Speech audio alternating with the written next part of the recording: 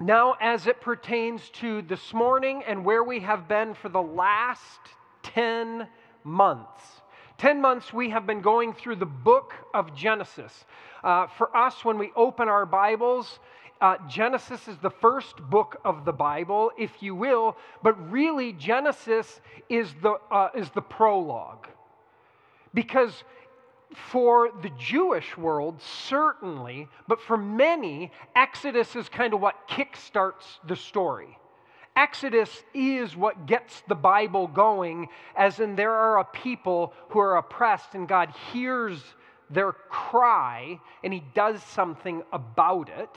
And then you essentially go, they were oppressed, they were in slavery. The question then is, how did these people get to this place where they were enslaved in Egypt? Oh, well then you back up and you go to Genesis. Let's look at how that came to be. But really, Exodus is kind of the meat, if you will. So we have been going through this, and what happens is we've been in this book of the Bible, but it's just getting started, and there's way more. And so it's telling a story. But we often will read a couple verses, a chapter. We might read a book, and then we stop. But the thing is, there's a movement, there is a flow, there is something way more going on. And we often are not taught that in our context or our culture to see the larger narrative. So anyways, with that, several weeks ago, I had a spark. When I was reflecting on, we're wrapping up Genesis shortly, and we're going to kind of think about what's the rest of the story. And so I had a spark of an idea like, well, we're not just going to do a sermon. Hopefully I never just do a sermon anyways. That's not very interesting to me. But I thought, no, I can't do that. So I started writing some stuff, reflecting on where we've been, what we've been into, and I just started writing, and there was a spark there, but something was missing. I'm like, this is something different. We need to kind of be in this thing, in this narrative in a different way. But within that spark, something was missing. It was a spark. And then I thought, then a couple weeks ago, Sarah and I, my wife and I, we went to some TED Talks in Holland. And we listened to some of these TED Talks, which wasn't so much always listening to, but it was experiencing them. And something happened within one of the talks where that spark became a flame for me. Where I'm like, oh, that's it. We need, for this to happen a bit differently, for something to kind of really give birth here, what needs to happen is I need my friend Sarah, I'm like, I have to pitch to her because we need some music. So I called Sarah and I said, I have an idea.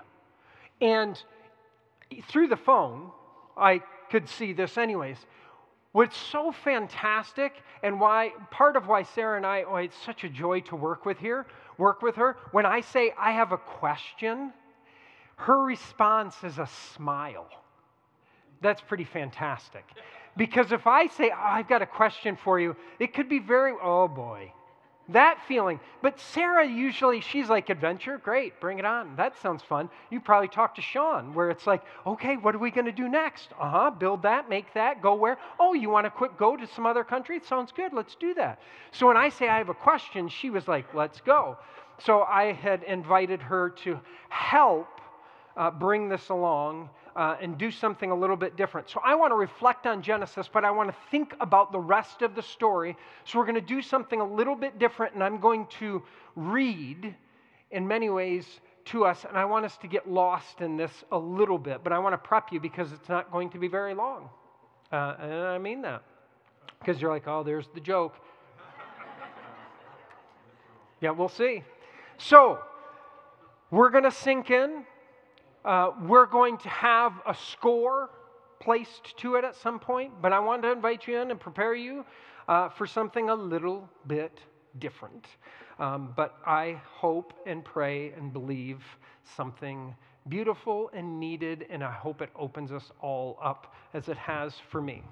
Let us pray. Gracious God, I bless you for the gift of gathering in community, the fact that we have this opportunity to be together, to listen for you, to look for you, in the midst of our lives, how you are always active and moving and nudging us and winking at us and inviting us to follow you in fresh new ways.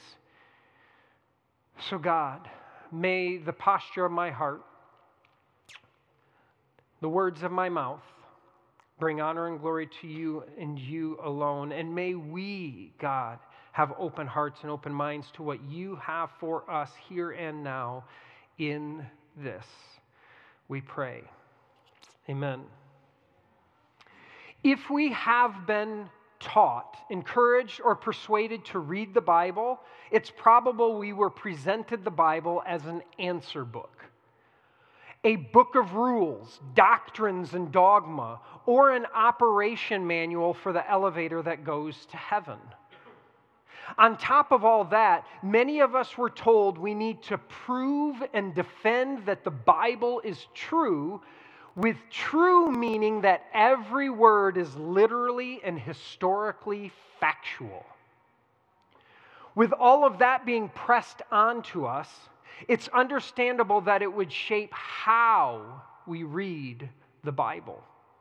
This can turn the Bible into another subject in school, something to master with the mind, because we have been firmly told the heart simply cannot be trusted. With little explanation or context, we may have been told that the Bible is defined as God's Word, which was unfortunately confused to mean it's hidden in the ink, trapped on the printed page. So if we are not shaken, awakened, or transformed in the midst of reading, then something must be wrong with us. But what if the library of books, letters, poems, and songs was so much more?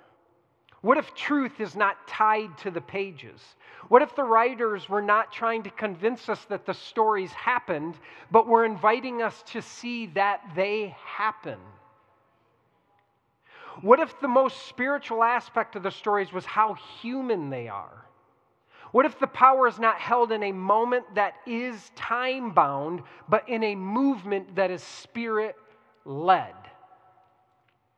I'd like to invite us to get lost in listening, to dance with the narrative and walk with a people who were growing in God. With that, let's begin. In the beginning, God created. This is the beginning of beginnings, a Genesis. We all have a Genesis, an origin from which we came. The book of Genesis is simply about beginnings, the origins of a family, our family, the origins of a community, our community. Genesis is less about how creation historically and scientifically happened and far more about how it all continues to happen. This is the beginning of the great becoming.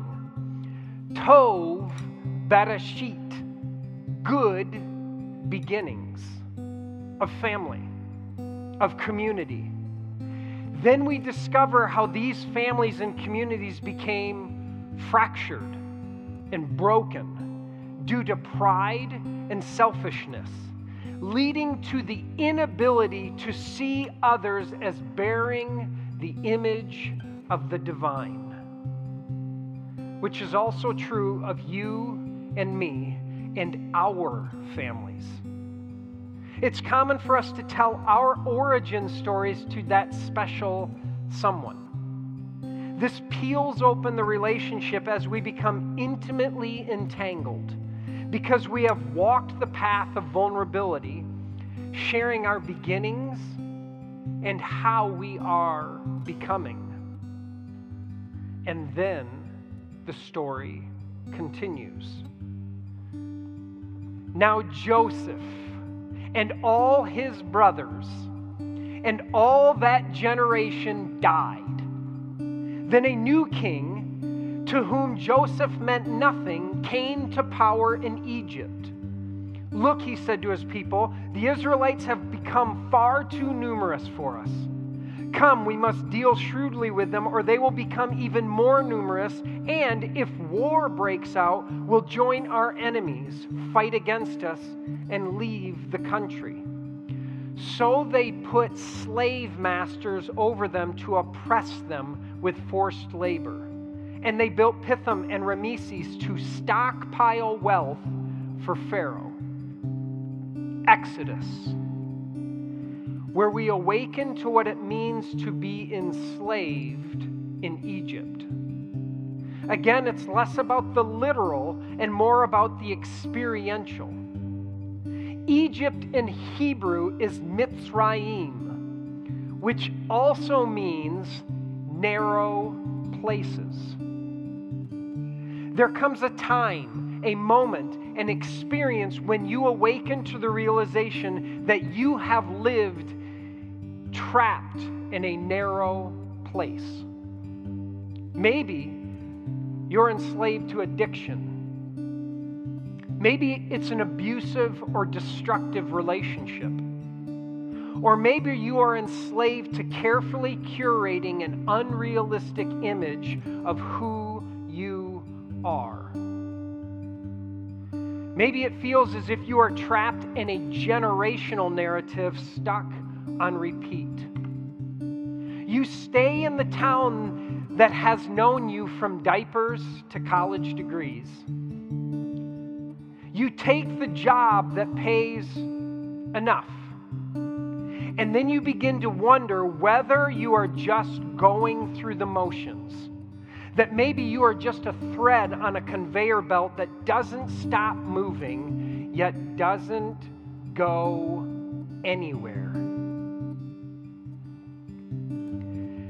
You have this life, but avoid unpacking the box of what it means to be alive, to be fully human. You feel stuck because you never unpack faith. That which is deepest within. You wake up and realize you are living in the Truman Show, except it's not a movie. And the people are not actors, yet this life feels plastic and static. You are not alone. There are hundreds, thousands, millions of people living stuck. So we live trapped and only ever trying to find out who we are and wondering if we'll ever break out of the narrow place, that which enslaves us. This exhausting ache begins to cry out, desperate for rescue, for an exodus out of Egypt, from the narrow places in our lives. These beginnings find their exodus in the divine. We find freedom from that which enslaves in the ineffable, yet undeniable. This newfound freedom from narrow places walks us into the book of Leviticus. Our infancy in freedom demands clear, excruciatingly detailed instructions for the next right step. So we tend to cling to the laws and rules we grew up with because we think they'll give us a sense of simplicity in order to avoid complexity. As we white-knuckle the handlebars of simplicity, we come face to face with the book of Numbers. Here we encounter the death of those around us, or some form of devastating heartbreak.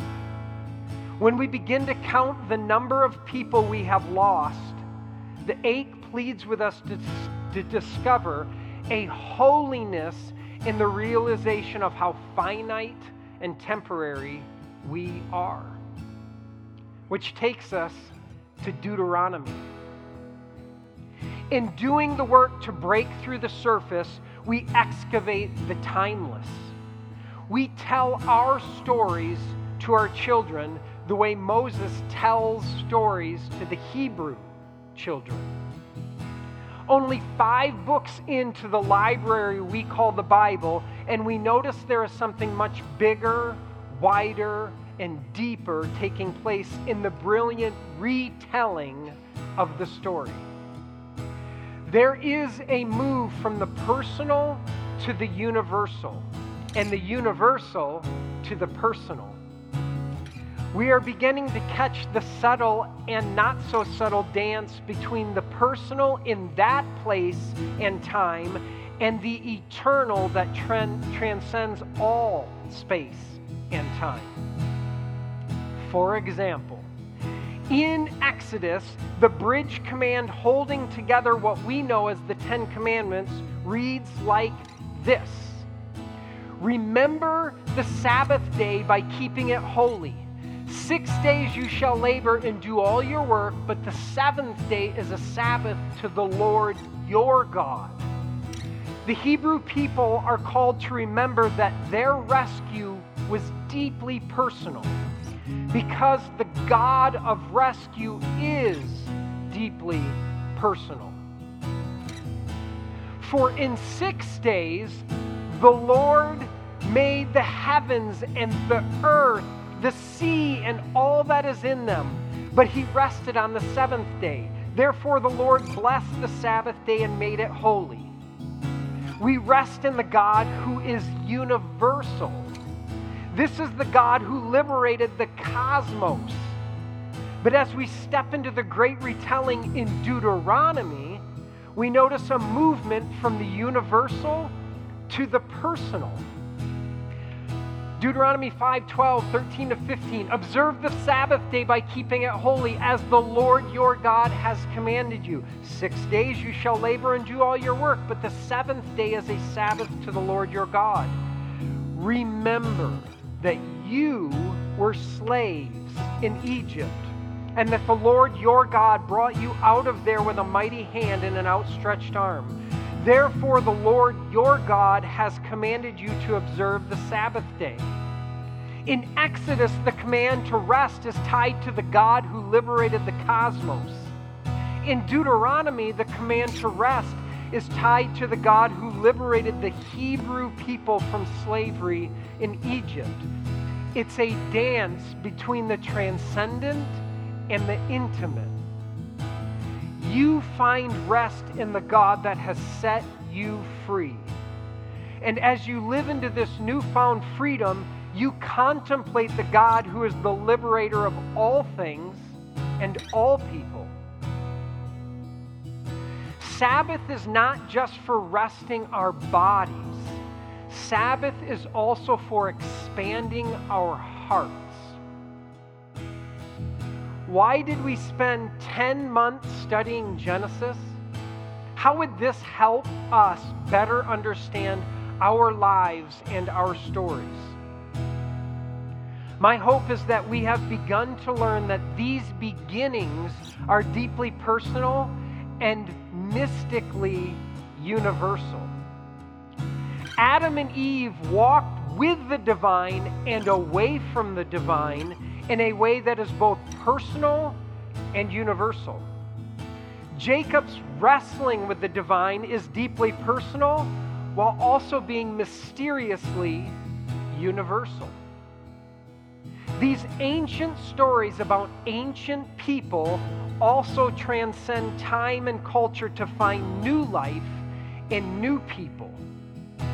Of course, because these stories are our stories.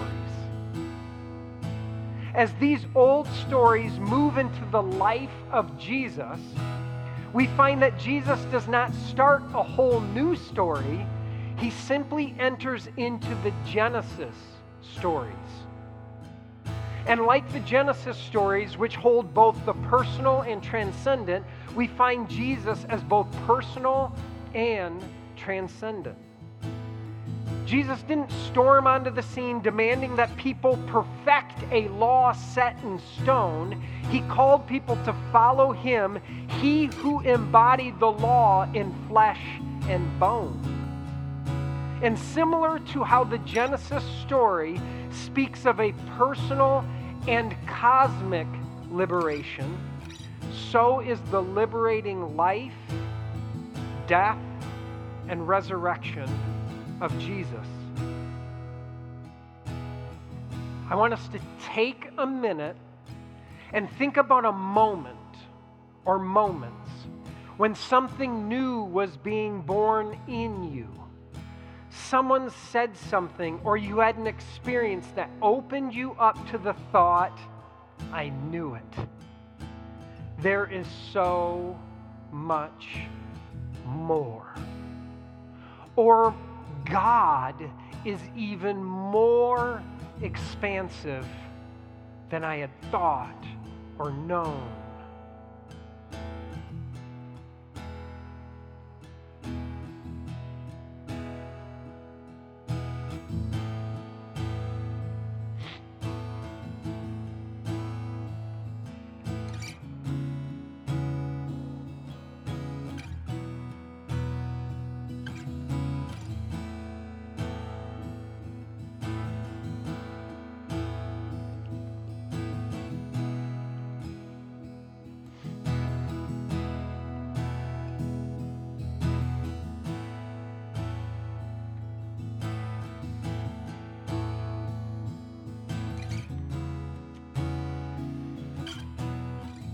Now let's take a minute.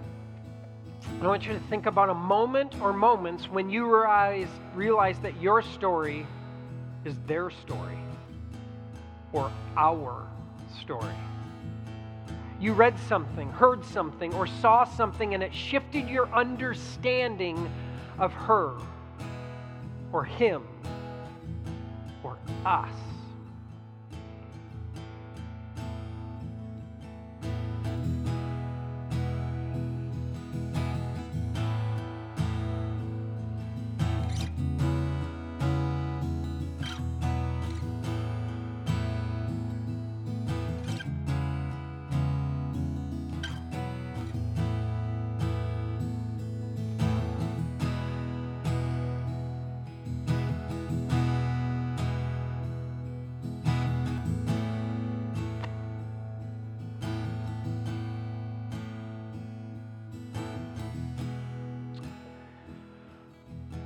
Now we're going to take a few minutes and reflect at the table of the Eucharist, communion, the Lord's Supper. We reflect on love broken open and poured out for the healing and liberation of the world, for the healing and liberation of you and me.